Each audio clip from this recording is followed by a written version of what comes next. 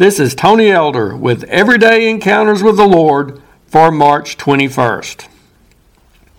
As Christians, we need to be careful not to neglect the great responsibility and joy of sharing with others about the great things God has done. That's what the Bible says the disciples of Jesus were doing on the day of Pentecost after being filled with the Spirit. In Acts 2:11, the crowd testified, "We hear them speaking in our own tongues the wonderful works of God." Such declarations on our part shouldn't be confined to the amazing acts of God in the past.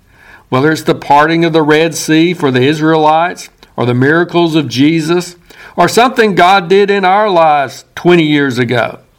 We should see God's hand in our present world and give Him glory for the fresh ways in which He reveals His love, power, and majesty. May I share a couple of such stories with you today?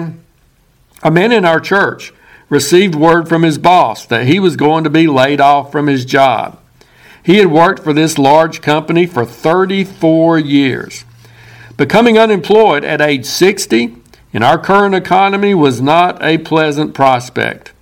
Over the course of the next couple of days, as word of his situation spread, fellow Christians prayed. And a rather big corporate customer who worked with this man expressed strong displeasure about his departure.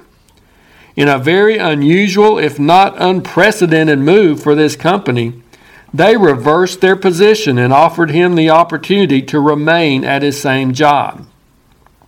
Now, some might give most of the credit to the powerful customer who stood up for this man whose skills they valued. And no doubt that was a huge factor. But I believe there was someone even greater who was intervening and answering prayer in connection with this matter. God did something that seemed highly unlikely, if not impossible. He deserves the glory for it. Then there was another incident that culminated around the same time. This story goes back several years with a couple unsuccessfully trying to have a baby.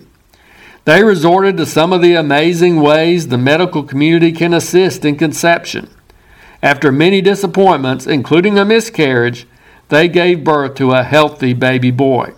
However, they decided not to go through that process again, and the mother was informed that she would be unable to get pregnant without those artificial means.